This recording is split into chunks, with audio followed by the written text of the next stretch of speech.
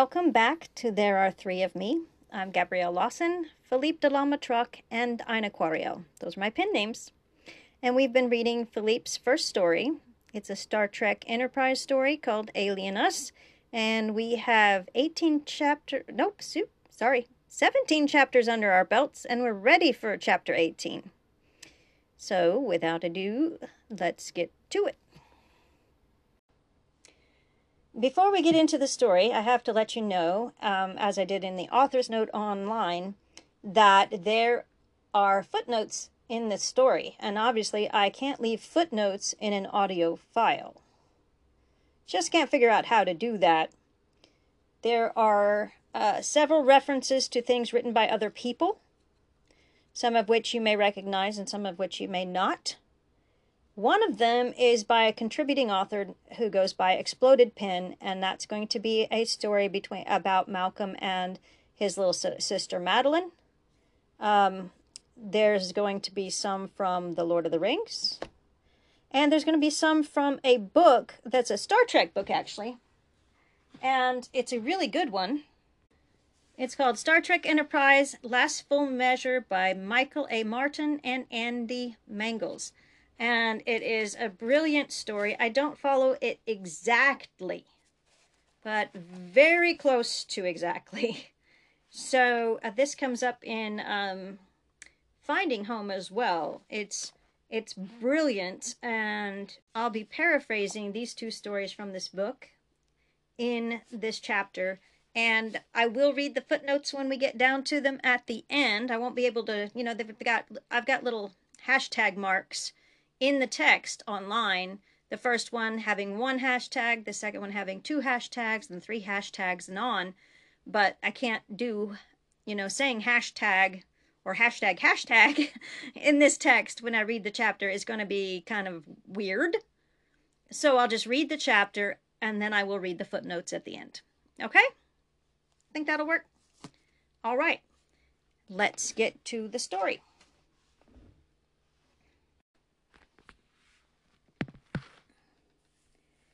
Star Trek Enterprise Alien Us by Philippe de la Matraque with contributing author Exploded Pen. Chapter 18. Dr. Kaifa has said it could take months or even years to recreate the communications device. Still, it bothered Major Jenna when he gave it thought. The aliens hadn't used it, and yet they hadn't destroyed it in the explosion.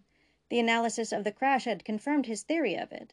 The two aliens had survived, and they blew up the spaceship with a third alien inside. The DNA from the bone chip did not match either of the two surviving aliens. They obviously destroyed the ship to keep its technology from them. But why leave the communications device intact? It was more advanced than anything on Sharu. It alone could spark a technological revolution if Jiren ever decided to make it public. So why not destroy it? To call for help or reinforcements, they had to have sent at least one message between surviving the crash and burying the device, and that was why he had traveled to Korthitra, the capital of Soana province, to the Audiotronics Institute. The wingets there studied anything that made sound. They had records dating back to 70 years of radio waves, transmissions, seismic activity. Maybe they could have detected that one call, or others, made by the aliens. Dr. Suro, the director of the facility, met him at the door. "Major, so good to see you." Jenna hated false pleasantries. He'd never met this man before, and he didn't keep friends with wingeds. "Have you found anything abnormal?" he asked, getting right to the point. Suro's head bobbed. "Indeed we have." He led Jenna to a laboratory on the third floor and motioned for another winged to join them in the office in the back. "This is Dr. Benras. He found a low-frequency radio pulse during the time frame you gave in the vicinity of Rihansu. Doctor?" Jenna looked to Benras as he flipped open a folder. "We found several instances of a pulse pattern. That's what struck us as odd. We might have taken this for simple, naturally occurring sounds, except for the pattern." "What pattern?" Jenna asked, intrigued by the idea of a pattern. Perhaps that linguist back in Kanisatai would finally have something to do. 3 short pulses followed by 3 longer pulses and completed with 3 short pulses again, and they occurred at fairly regular intervals. It would appear that there was someone in Rihansu transmitting a coded message. Suro spoke again. If you'd like, we could send the data to Jira. The cryptologist there could perhaps make something of it.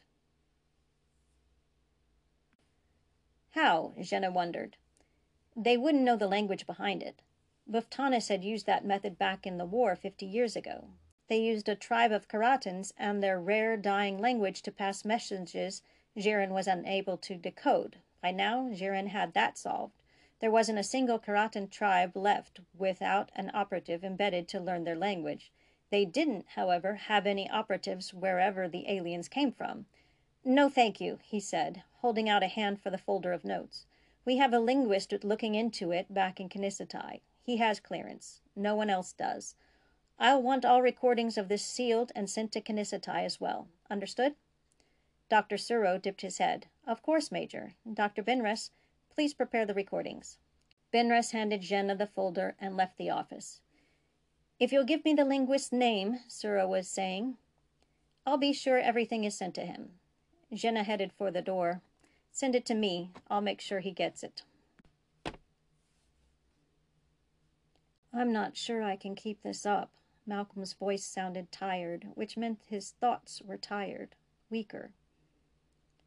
I remember survival training. 10% of fluid loss can be fatal. This time they may not be able to keep me going.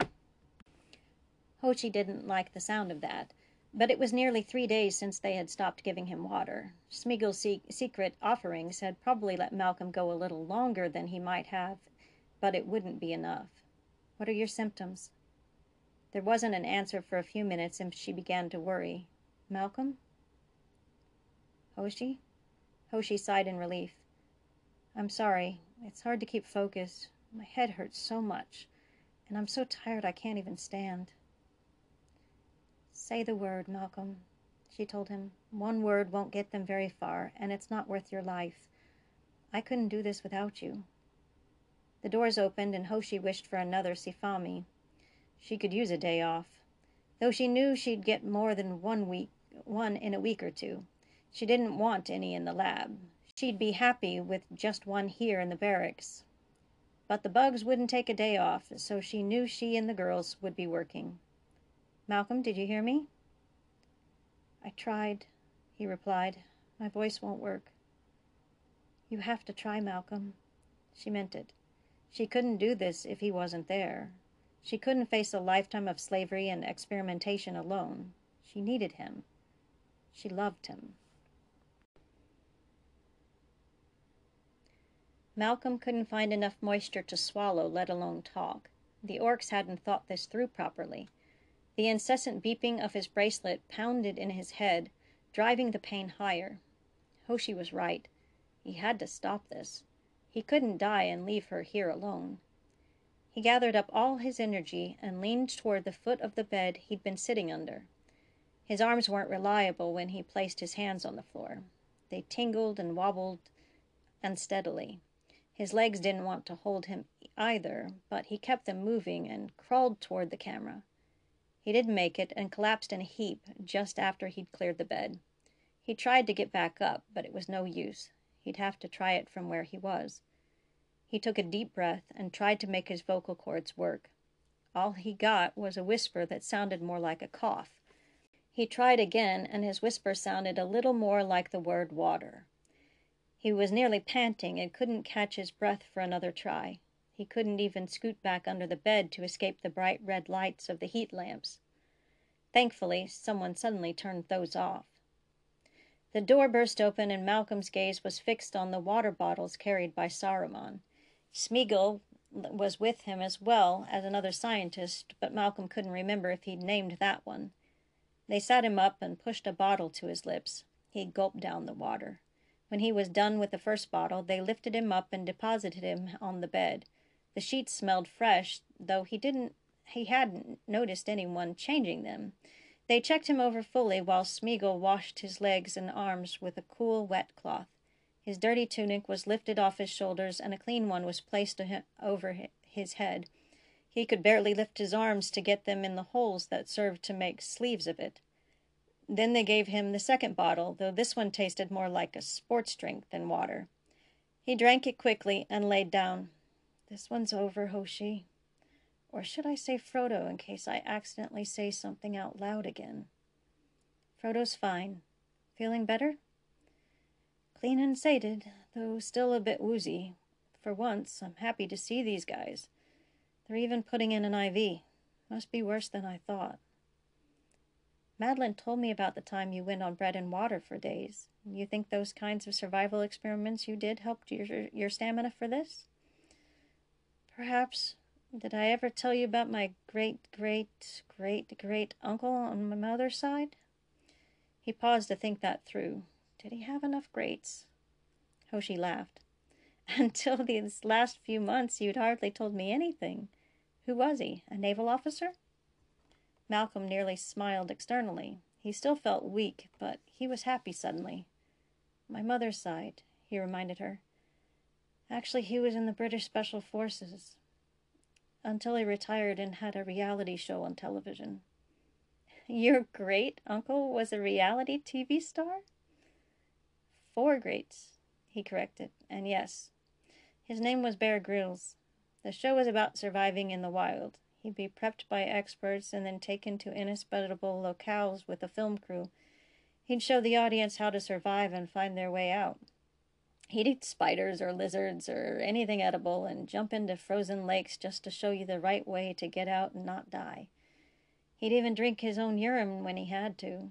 He'd probably be disappointed I didn't go that far. Well, he didn't have Smeagol sneaking him water. Was his name really Bear? Malcolm chuckled very slightly. Yeah, maybe Mom's side of the family were hippies once. Hoshi, Frodo, I think I'm going to nap for a bit. Go ahead, Sam. You need it. I'll still be here when you wake up.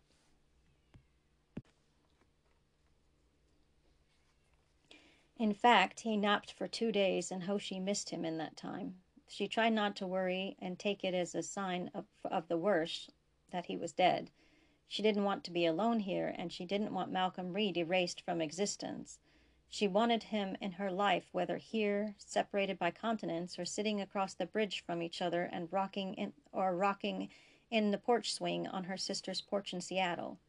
She concluded she might be able to live without him in those other settings, but not here. There was nothing for her here without him, only misery and fear. She distracted herself with Pippa, trying to see if she could teach her one native friend how to count or do simple math. Pippa would repeat numbers after her, but could not say them on her own. They came for her just after lunch on the second day. Malcolm, she tried, as they dragged her toward the laboratory building. She didn't fight them. They could easily just pick her up and carry her, or stun her. She looked back to where Pippa was and noted a dark line on the horizon just above the waist-high crops. It might mean rain. She hoped so. It would save Pippa and the others some work.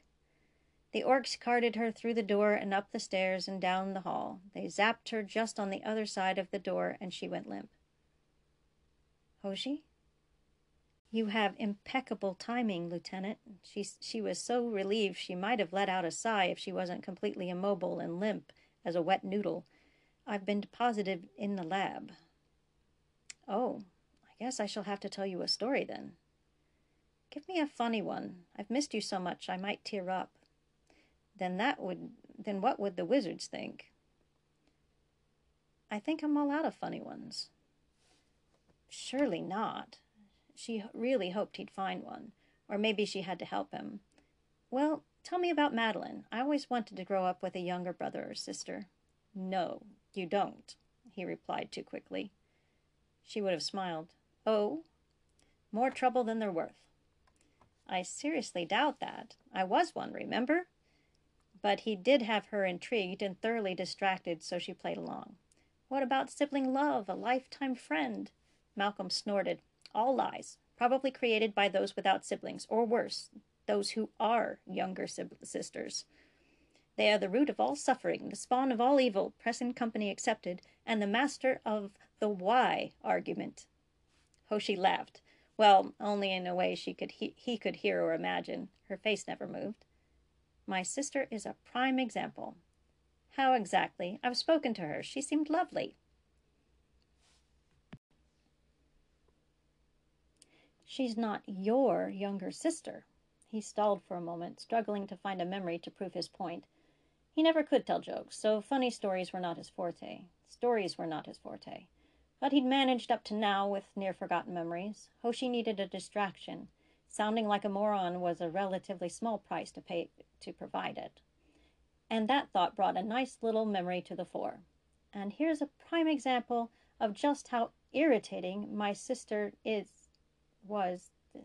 He took a deep breath, pulling the memory from its hiding place in the recesses of his brain. One day, and really this happened more than once, but just for the sake of the example, one day I was sitting at the computer, minding my own business, when I suddenly sprouted a new head right on my left shoulder. "Malcolm," she said, and then nothing, until I finally gave in with a sigh and asked, "What?" "What are you doing?" he asked, mimicking her voice perfectly in his thoughts. In fact, it wasn't his voice at all. "Medical experimentation," I said, hoping by my tone she'd go away. Of course, I had no idea of our present predicament. I was 15. "Excused," Hoshi said, "and you did her voice very well." Well, it is a memory. She didn't go away. She leaned in closer, pushing me forward in the chair until she could see the screen better. "Medical experiments? Mom'll go mad if you get blood on the computer," which of course was preposterous. I tried not to stare at her like she was a complete moron, difficult though it was. I'd gotten it for that once before. "Maddie," I had to tell her, I was being sarcastic. She'd get all indignant and ask the most infuriating question ever invented. "Why?" I said, "Because you're asking stupid questions." I was really getting angry. She knew all the right buttons to push with me. I figured it had to be some sort of scheme or union. Sisters against older brothers. Then Maddie shoved her hands onto her hips. I swear if she'd been 25 years older at the time and with some sort of cleaning supply in her hands, she'd have been the splitting image of our mother. And she said what all younger sisters of older brothers say. "I am not." And, like any older brother, I'd have to respond, "You are too." "I'm so not," she said, but I managed not to fall for it a second time. "Good Lord, I'm not getting into an argument with you." I was much too mature for that kind of babyish debate. Sadly, she wasn't. "Why?" He could hear her choke on a bit of laughter, and he struggled to keep his own smile purely mental. He wouldn't move his face physically to give the orcs any clue what was happening. "Because," I said. I left it at that and turned back to the computer in another attempt to ignore her. It didn't work. "That's not an answer," I replied through clenched teeth. "It is now." To which she said, "Why?" Hoshi supplied. "Exactly." I clenched my teeth again, and probably my fists. "I swear to God," but she cut me off. "You're not allowed to swear. Mom said so," Malcolm mimicked, being sure to get the sing-song voice Madeline loved to use in those situations.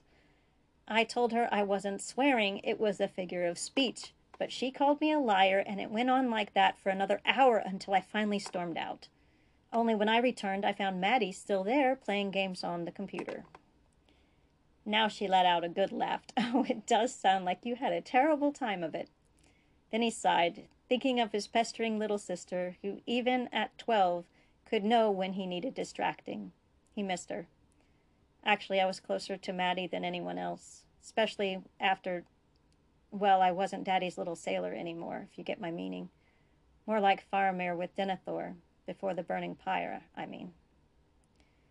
"Do not throw your life away rashly or in bitterness," she recited. "You will be needed here, and for other things than war. Your father loves you, Faramir, and will remember it ere the end." "That was Gandalf," he corrected, "not Denethor."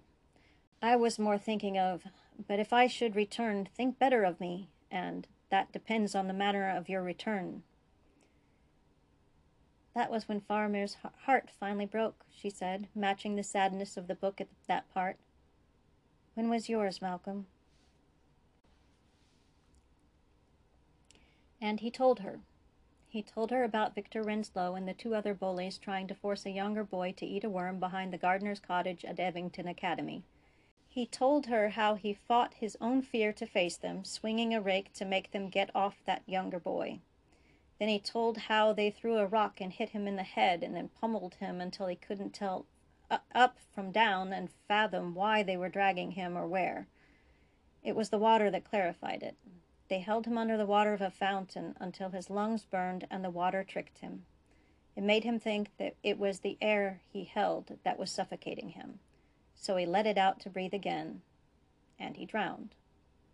A passing teacher rescued and revived him, but Malcolm was never the same. His tie to his father's acceptance was severed. He could never be a sailor again. By the time he finished his story, Hoshi was deposited back in her little room off the lab. A few minutes later, she could move, and she felt the wet tears around her eyes.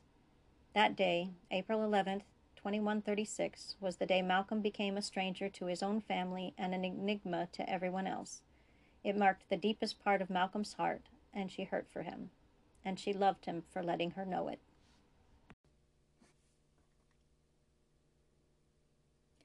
Kenu's finally not bored all day, Beiju told his friend at breakfast, and it means the aliens must have had a communications device in the desert. Now, I'm guessing it's somewhere in the lab. I might know where, Kari replied. Eshna and Dairon have shifts at the northwest wing. Major Jena has it secured. Only he and a Dr. Kaifa have access. Kaifa? Beiju asked. I don't know a Kaifa there. Exactly. I'll bet he has the device. I wonder what it looks like. I've never seen alien technology. It may not do much, Beiju admitted. All Kenu got was a pattern of pulses. Short, short, short, long, long, long, short, short, short. Some sort of code. That ought to keep Dr. Kenu busy, Kare said, laughing. He's a linguist, right? Not a cryptographer. Beiju so wanted to really share his thoughts with his friend, but depending how far he went with this, Beiju was not going to implicate Kare in what he was doing, what he was risking. Beiju remembered the tapping the aliens did when they were in separate rooms. They were using that same code, though not the same pattern. They were communicating to each other all along. And if Kenu or any of the others figured that out, they might get a step closer to communicating with the alien, and that would not be good for the alien. Dr. Burhas said he'll have the quotas out in a couple weeks, he said, changing the subject back to something less dangerous. That perked Kare up. Really? Any way you could get a peek, just to see if I'm on the list? Beiju laughed and downed the rest of his water. I don't have to look. You're a cold raptor, Kare. I'm telling you, you'd have to do something egregious to be taken off the list. I used to fantasize blowing up the school with those three in it, Malcolm admitted. I thought it was the NI3, Hoshi replied. She was still in the lab, and she figured she'd be there through her period. That was the how, he said, not the why. Well, did you ever see a counselor about this? You were a kid who went through a traumatizing attack. You needed counseling. My father didn't see it that way. His voice was quieter now, sadder. Except for my parents, I've never told anybody until now. In that case, she thought to him, I'm impressed. You had every right to become a psychopathic terrorist bomber. He smiled. She could tell somehow. Well, I still fantasize about blowing things up. The laboratory, for example. But I try to channel it into productive endeavors. Exactly. There was more. But I'm sure you didn't wake up the next day deciding to be a productive citizen and explosives expert. No, I plotted my revenge. I got some not-so-bright older students, big brutish types, to like me by doing their homework for them, and 2 years to the day of my drowning, I got it. I had my boys take the leader of those bullies for a joyride to the pier. I was there waiting, and they beat him for me. Hoshi gasped. She tried to equate what she was hearing to the Malcolm Reed she knew and loved, but it didn't add up. I even joined in, he added, and got a few licks in. Then, when he was a bloody mess who couldn't even hold his head up, I told them to toss him over the pier. He pleaded with me then. He said he couldn't swim, and I told him, neither can I, not anymore. And I'll tell you, Hoshi, I reveled in it. His tone hadn't changed. Still quiet, still somewhat sad. I made him beg me. I had that power. Then I saw my reflection in his tear-filled eyes. I'd become him. And right there I changed. Hoshi smiled now, into the one man on Enterprise who would stand up to the captain when he tortured a prisoner for information about the Xindi. What did you do with the bully? I told my bullies to take him to the hospital. I decided to join Starfleet that night. Space just seemed so far away from where I was, and I didn't want to be there anymore. Malcolm, why didn't your parents press charges?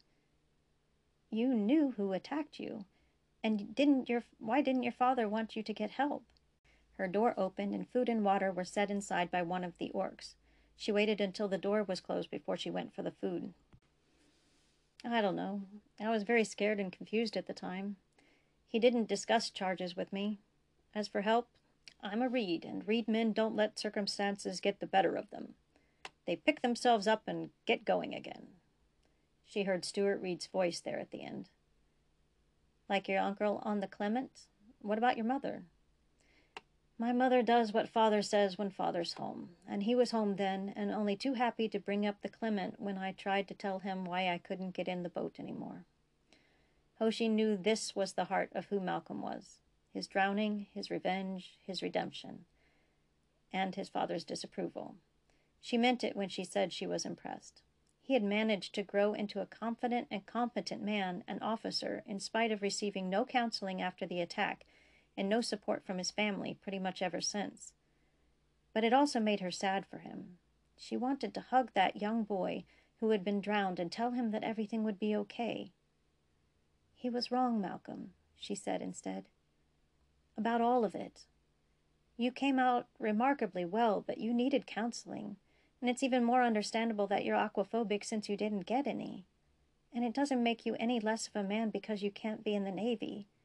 You are a good man and a Starfleet officer with a distinguished career, and if he can't see that, then he's the one with the problem. I know, Malcolm said sadly. But he's still my father, and I want him to be proud of me. I want to be Boromir, but I'm stuck with Faramir. Faramir was the better man of the two, Malcolm. Someone's coming, he said, changing the subject. It's Smeagol. Major Jenna opened the door to Dr. Kaifa's lab. Thus far, few knew of this lab or what was going on in it. The guards at the door made sure of that. Dr. Kaifa was at his table with a device, tapping it slowly in the pattern they'd found at Korthitra. What do you make of it? He asked. It's been a week. Kaifa gave a short laugh. A week without any frame of reference? You don't need a scientist, Major. You need a miracle worker. Jenna sat down and sighed. I wish I had one. The aliens have been here half a year, and we still can't say why they've come or ask them the simplest question. What do they call their kind? What do they call themselves? If we can't even ask that, how are we supposed to learn anything? Science can take time, Major, Kaifa said. He stopped tapping and set the device down. You just have to be patient and let the little breakthroughs help you stay positive until the big ones come. Jenna looked up. You have a little one? Yes. He held up the device. I know how they did it, and I know it's not the default method of communication for this device. How do you know? Because I could only recreate the pattern by interrupting the carrier wave. The carrier wave exists when I turn the device on. The tapping, he said as he demonstrated it, interrupts it. Jenna stood up. But if you replicated the pattern, you had to hear it. You found a way to receive the signal from this device. That one's too big, Kaifa replied, waving his hand that Jenna should sit again. I have a smaller breakthrough. I can detect the signal. It's more a matter of seeing it than hearing it. He got up and went to one of the computers on the bench behind him. He pointed to a monitor display of a simple line. Then he turned the device on. The line became wavy. He tapped in the pattern, and the line straightened with each pulse. I can only say the signal is there. I can't say what it carries. Enish pulled up the camera's view of the female's womb and was happy to see both blastocysts still intact. I'd have been satisfied if one survived, Vesta said, coming up beside him to look, but two is even better. The previous one was gone by this time. Those two are doing nicely thus far. Anish looked more closely, estimating the distance between the two blastocysts. Do we have any guesses about the size of the offspring when it's born? Can her womb hold 2 embryos successfully? Well, Busta replied, what do our most similar mammals do when they are pregnant? Do their bellies distend to provide room for the fetus? Is it born large or small? Anish thought about that. The echinun, as he knew it in Jiren, gave birth to infants much smaller than the adult size would have one think. An adult could stand nearly 3 meters high, while a newborn was barely 10 centimeters. If the female was similar, the blastocyst would have plenty of room to develop into embryos that would produce male aliens, genetically similar to the one he'd had to leave behind. But there was a lot of difference between echinun and these aliens. It depends how similar they are. We don't know this one's gestation period or the growth rate of the embryos yet. She's only similar in a few characteristics. She's a whole new species.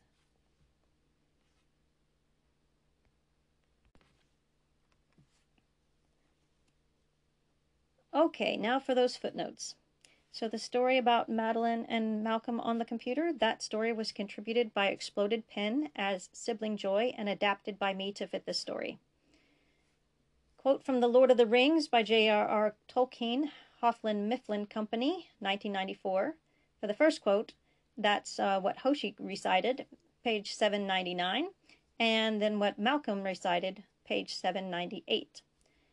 As told much better, and then the part where he told about, well, she's thinking about when he told about the drowning, that I wrote, as told much better in the novel Last Full Measure by Michael A. Martin and Andy Mangels, Pocketbooks, 2006, New York, pages 146 through 150.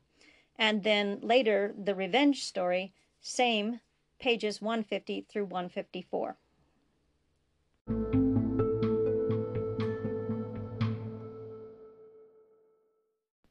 Okay, let's get into the summary and get it done quick.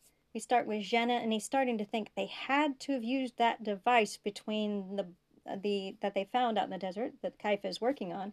They had to use it between blowing up the ship and burying it in the desert. So he goes to another city, Korthitra, to the capital of Soana province, to the Audiotronics Institute, and there he gets a they had detected the pattern of SOS, and that happened at several intervals, regular intervals, out in the Rihansu Desert in the time frame that he asked about. And so he asked that the files and the papers and the recordings are returned back to Kanisatai, and so that Dr. Kenu can work on them, as well as Dr. Kaifa. Kenu can work on the code. And then we have Hoshi, who is beginning to worry about Malcolm because he's sounding a little fuzzy, sounding tired even in his thoughts. And she says that he's probably going to have to say the word, and it can't hurt all that much now. It's the same word he's already said. So but he's worried that his voice really won't work anymore. Then we move to Malcolm's point of view, and he does do it. He does get out and croak out water, and they do rush in and give him water and a sports drink-like thing, which is the electrolytic, drink. And they wash his limbs with a cloth, with a cool cloth, and they even change his shifts, and he's able to then go to sleep. And he tells Hoshi, he does talk to her, and a little funny bit there that I threw in is I used to watch these shows with Bear Grylls on reality TV, and he has this lovely British accent. And I thought, what if I make him Malcolm Reed's great uncle on his mother's side? I thought it fit really well, and so I threw that in there. And then we go to Hoshi's point of view, who points out that he actually slept for 2 whole days. And he comes back just in time as she's being taken into the lab. And she wants a funny story. And so she asks about Madeline. And he kind of gives her this thing that younger sisters are so much of a pest, etc. And he kind of tells her this funny story where they were on the computer and that Madeline just kept pestering and pestering and pestering and pestering and incessantly till he finally gave in and left. And then he thinks out that, Madeline really was the person he was closest to in his family. And even during that time, she knew when he needed distracting, and she distracted him. She was the one who kept, did support him. But he mentions that his father, actually he does tell Hoshi that. And he mentions being more like Faramir with Denethor. And Hoshi quotes the beautiful thing that Gandalf says to Faramir before he goes on the suicide mission: "Do not throw your life away rashly or in bitterness. You will be needed here and for other things than war. Your father loves you, Faramir, and will remember it ere the end." It's beautiful. Because Faramir's heart is breaking. And why is Faramir's heart breaking? Well, Malcolm says the thing that came before that, where he's standing in front of Denethor, and Denethor orders him on this mission that Faramir knows is suicide. And he says, "But if I should return, think better of me." And his father says, "That depends on the manner of your return," which is just heartless. I remember reading that and my heart just broke for Faramir.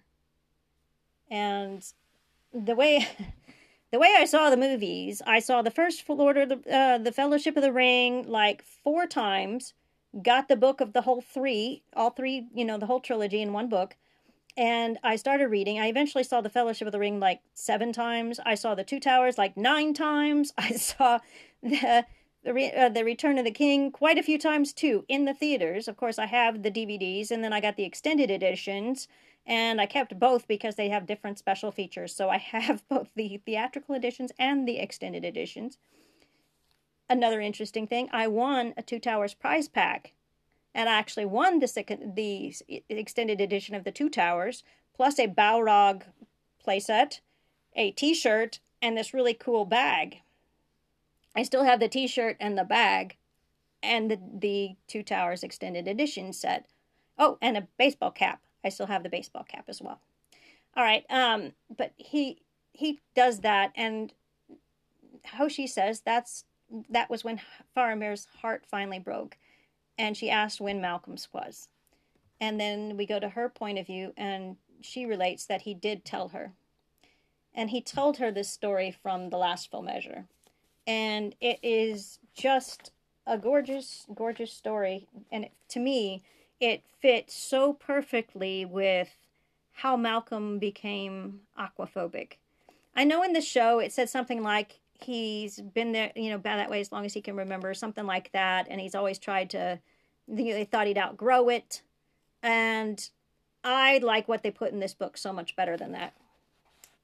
It is absolutely gorgeous. You see Malcolm's 12-year-old bravery in trying to get these bullies off of this young boy.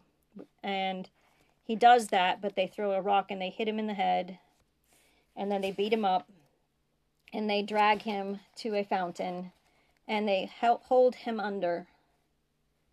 And it says, his cheeks bulging as he struggled, Malcolm felt as if his lungs were on fire, felt his blood hot beneath his skin. He opened his eyes and saw moss-covered concrete deeper in the water. He struggled further, and as his vision became hazy again, felt the absurd sensation that the air that remained in his lungs was what was actually suffocating him. He pushed it out in a steady stream of bubbles and gulped to breathe again. But there was no oxygen beneath the surface of the old fountain to the southwest rear acreage of Evington Academy. And so Malcolm Reed began to drown. And that's where the scene ends, right there. And it's just, wow. Yeah, if he actually drowned in this traumatic way, you could kind of see how he could become aquaphobic. And then the next scene starts exactly 2 years later in the same place. And we find out that there was no justice. It says, Mistress Linscott, who had, unbeknownst to the other faculty, been carrying on a torrid affair with Master Toppin, the greensman, who had been coming to call on the man who was her secret shame, when she had discovered the trio of youths bullying Malcolm Reed near the fountain. Luckily, she had paid attention in her health class 2 decades prior, and thus was able to use cardiopulmonary resuscitation to bring young Malcolm Reed back from the brink of death. But Morris, Bishop, and Balancewheel, the three bullies, had escaped the grasp of the law and permanent expulsion, owing mainly to Emily Linscott's nearsighted inability to positively identify Malcolm's tormentors, and to the wealth and influence of the families of all three boys. A new surface to the sports field and a set of padded chairs for the staff lounges had bought the churlish trio much forgiveness from all save those they had harassed over the years. Still, the teachers now watched the three boys with hawk-like acuity, and the three offenders were not allowed to take any classes together. But that is, it says, but their punishment, such as this was, provided scant comfort to Malcolm, and I like his scheming for revenge as well. There's a story. I know I'm supposed to be doing the summary, but I'm kind of breaking right here because of these two. The summary, but because of these two stories. There's a story that I've bookmarked on A03. I read it a long time ago, and it is hilarious, called "And Light Years to Go Before I Sleep" by Deb. And the summary says, it's not just a trip to Jupiter Station, it's an adventure. And the premise is that Malcolm is going back to Earth to defend his doctoral thesis in engineering. And his thesis is about that force field that he perfected. And, one of that episode with the telepathic webby thing in the cargo bay. It might be Vox Sola, but I can't remember if that's the name of it. Anyway, it's a funny story. It's not that long. It's under 3,000 words. And you get a sense of the deviousness of Malcolm Reed in that story. And it's just hilarious. It really is funny. And then there is these two stories that are summaried. Not summary. Two stories that are linked, but I've only bookmarked one of them. One's called The Bunny by Irian. It's hard to pronounce that. Eireann.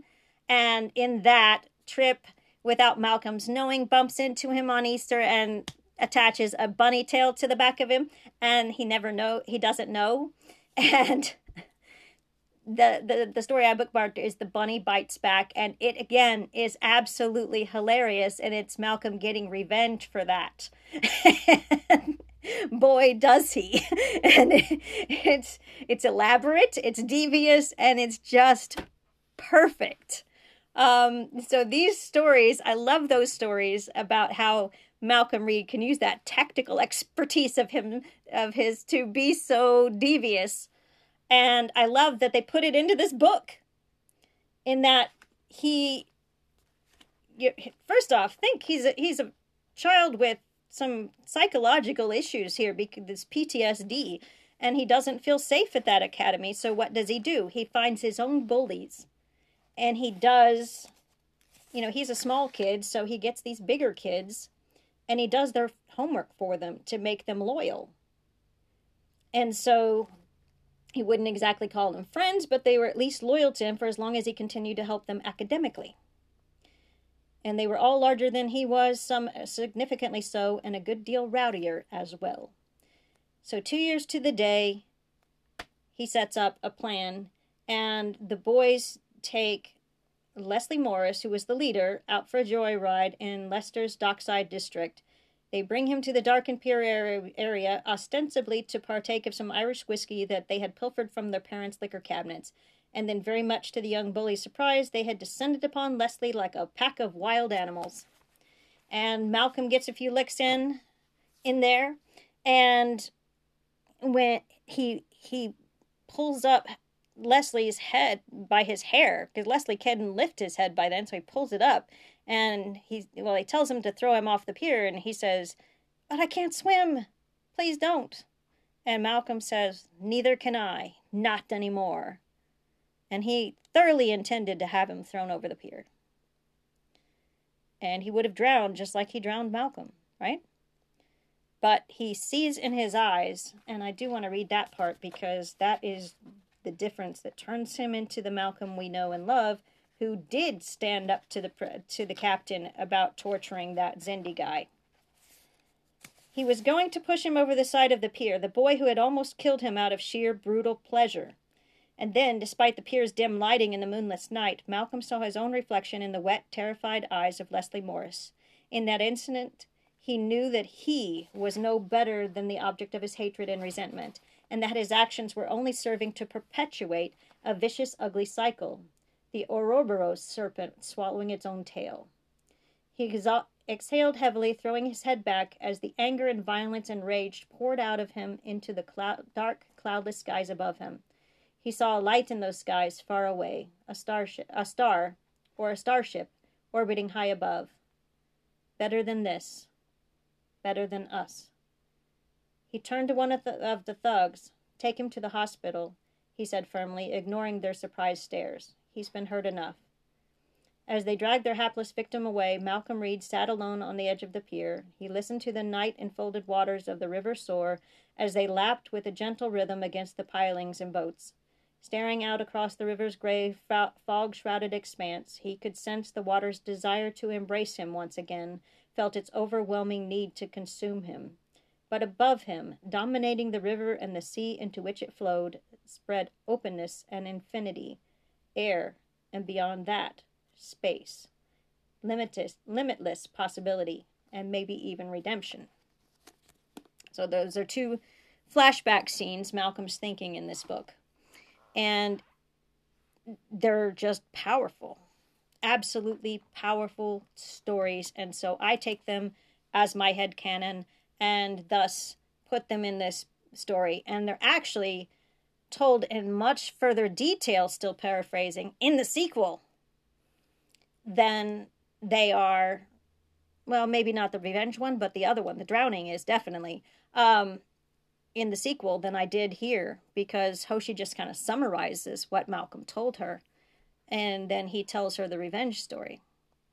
All right, continuing the summary, we go back to Beiju and Kare at breakfast, and he mentions Kenu not being bored because he's got these pulses, and there's a communication device somewhere in the lab, and Kare kind of gets an idea where it is because of two other guards who work there, and, you know, the guards talk to each other, and that Major Jana has it secured, and only a Dr. Kaifa and he have access, and Beiju doesn't know of a Dr. Kaifa there. That's how secret it's been. But he doesn't want to tell Kare everything about the pulses. He does do, you know, tell him it's short, short, short, long, long, long, short, short, short, some sort of code. But he does realize he's put the two and two together of the tapping they did back in when they had separate rooms, tapping on the walls. They were using that code. And so they were communicating all along, and they didn't even know it. He does not pass that information on to Bishte and the rest. All right, then Malcolm tells the revenge story to Hoshi, and she is kind of horrified at part of it, but then impressed again because he managed to come through redemption right there at the end. You know, in the same revenge story, he figures it out that it's a vicious cycle and that he become the bully, and he figured that out and stopped it, and he became the kind of man who would stand up even against the captain who was torturing a guy to get information on the Zindi who had just killed 7 million people. But that doesn't make torture right. It doesn't. It's still wrong. And it turns us into the evil people the Zindi think we are. So he actually speaks up. And I do believe he protested attacking that one ship to steal their warp core or whatever, so that they would take 3 years to get home from the Expanse, so that Enterprise could continue on. But Archer says attack them, and they do. And Malcolm does obey orders under protest to blow out their engines, to stop them. And it's just Malcolm it's like Malcolm's Trip is all like angry because his sister died in that attack, and he's all, let's kill the Zindi. Malcolm is like the only one who spoke up. Torture doesn't work. It gets you what you want to hear, not necessarily the truth. And it proves to the one being tortured that you are evil. You are the enemy, and you are evil. So, if the Xindi attacked Earth because someone told them that Earth was going to kill all of them, Archer's looking like what they think they are. And fortunately, by the end of the season, they do kind of start working with some of the species of the Xindi to stop the weapon. And they do put an end to the sphere builders' designs by getting rid of the spheres, so that the expanse is not the expanse anymore. It's the sphere builders that were telling the Xindi that Earth was going to do that. And so they do, stop the weapon, but Archer did go a long way toward breaking all the principles that the Federation eventually will have, what Starfleet had, what would have been good guy principles. He broke them for revenge. And to save Earth, he'd say, he'd break those principles to save the planet. But if you risk everything that you believe in to fight for what you believe in, if you give up everything you believe in to do it, in the end, is it worth it? And so Malcolm is really an anti-torture guy. He really is. And they bring it out in this story. And because of this thing that happened on the pier, that's what makes him that guy. So it's all those things, Hoshi realizes, that make him the heart of who he is. The drowning, the revenge, the redemption, and his father's disapproval. Okay, moving on. Jenna goes to Kaifa's lab. This is a bit later. Not too much later, but, it's not right there, right, like a minute after or anything. And okay, they've had a week of trying to work on the pulses, and Kaifa has found a way to see it. Not so much to hear it, but he has a monitor that when he turns on the device, he can see the wiggly lines of some signal being out there, but he doesn't still know what it is. But when he taps the message, he realizes it goes solid. So what is happening is the tapping interrupts the subspace channel. But he doesn't know it's subspace. So he doesn't know what it's transmitting, but he doesn't know what the carrier wave is, but the tapping interrupts it. And then we get a very short scene with Inesh and Besta, where we find out that Hoshi was not in the lab for her period. She was in the lab to have 2 blastocysts installed in her uterus. And they kind of discuss, can she, if both of these survive, can she carry 2 in her womb? How do they know? We know women can carry twins, but they don't know that. They don't know what size the offspring would be when it's born. Is it tiny like a panda's baby? Or is it bigger? They don't know. They have no reference. And she's a whole new species. Of course, and then we had the footnotes at the end. Well, I hope I've intrigued you to check out the book, The Last Full Measure. It is a story that takes place during season 3. See if I can find the note that says that in the book when it takes place. Yeah. The main events in this book take place during the summer of 2153 between the Enterprise's discovery of a Xindi who was working in the mining complex. The Xindi is the episode. And before the ship is stopped cold by a spatial anomaly and is boarded by pirates, episode Anomaly. And it was the Xindi from the mining complex who Archer tortured in an airlock that Malcolm stood up for. So it's a good book to place these 2 scenes in. And it's a good story. And those scenes are kind of right in the middle of the book. And so I highly recommend it. It's quite good. And I will say Exploding Pen has some pretty good stories out there on AO3 and fanfiction.net as well. All right. And I've also plugged some stories by Irian and Deb. And they were Let me go back to my bookmarks. The Bunny and the Bunny Bites Back by Irene, and Light Years to Go Before I Sleep by Deb. They're all three quite funny. So you will definitely laugh. And let me just plug one other, just because it surprised me that you could put Star Trek and The Lord of the Rings together and come up with something funny. And I even am impressed that I never found one single typo in the whole story. It's Star Trek TOS, the original series. And I gotta find it. And The Lord of the Rings, and it's called This Citadel Ain't Big Enough for the Two of Us by That Sassy Captain. And That Sassy Captain is all one word.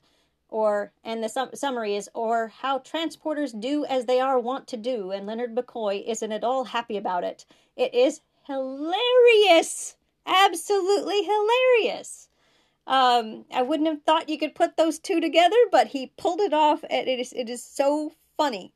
So I'll wreck that one as well. All right.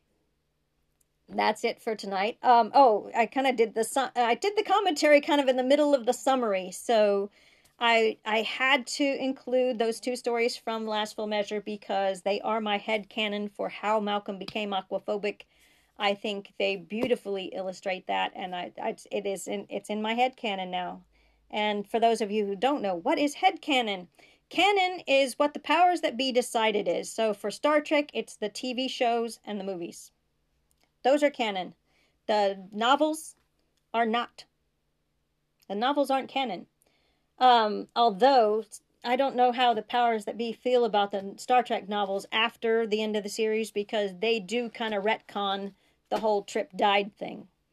So, in that sense, I like the books better, but I'm not sure, I like the direction they went with it, but they made it have a thing about Trip faking his death,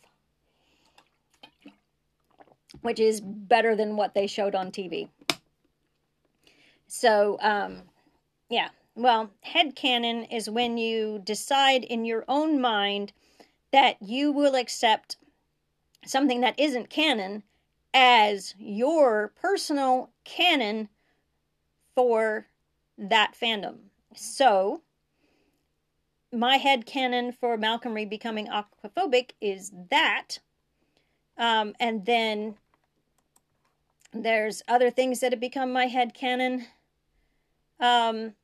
I like the deviousness of Malcolm in Light Years to Go Before I Sleep, but I didn't make that my headcanon. There is a story about Bucky that I made headcanon. The Torture and Rescue of Prometheus by Elliot Rosewater.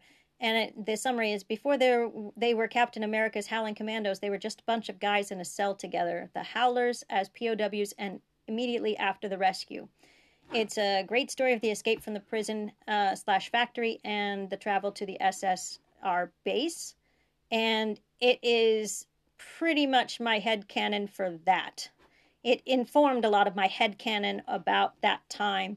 We see that Bucky kind of is coming out of this. He's getting stronger and stronger as they are in the factory as they're trying to get out. But we don't see him past the railing when Captain America jumps over to it. It comes all the fire. It doesn't even show that Captain America made it out, and then they're marching into the camp. So we don't see the time between those things. And I think, in my headcanon, like this story, that he gets sick. He lets out. I think his adrenaline was keeping him going, and then once he's safe, that adrenaline lets go, and he's not well. They did horrible experiments on him in that base, and he can't just be fine after that. In fact, when you see him as he's walking in the SSR camp, he's got there's something dark in his ears. It's dried blood in Bucky's ears. It's in the movie. He was bleeding from his ears. That is not well. That is not doing well. So that kind of went into my head. It informed my headcanon. So my headcanon is not maybe exactly like that, but it is a lot like that. Okay? So that's what headcanon is. So that's enough for tonight, I guess. We've got, we're almost to chapter 20, and when we get to chapter 20, there's only 10 chapters left. Wow! We're almost there. It's like the story's almost over. No, not quite. We're maybe what? Are we close to, are we 2/3 yet? Not quite. Guess when we get to 20, we're 2/3. Right? So we have 2 more chapters to be done with chapter 20. Anyway, I'd love to hear from you. You can tweet me at Inheildi, INHEILDI, or email me at inheildi@gmail.com. I would love to hear from you. If you like Enterprise, go out and read those other stories I told you about. They're great. There's a lot of other ones that are quite good as well. And if you like The Lord of the Rings and Star Trek, really try that one about the Citadel ain't big enough for the two. That is just, you'll love it. You will love it. Okay? And do pick up, if you like Enterprise, that book, Last Full Measure. It is good, and I keep those 2 scenes bookmarked at all times. That's how it is for me. All right. Well, see you tomorrow for chapter 19.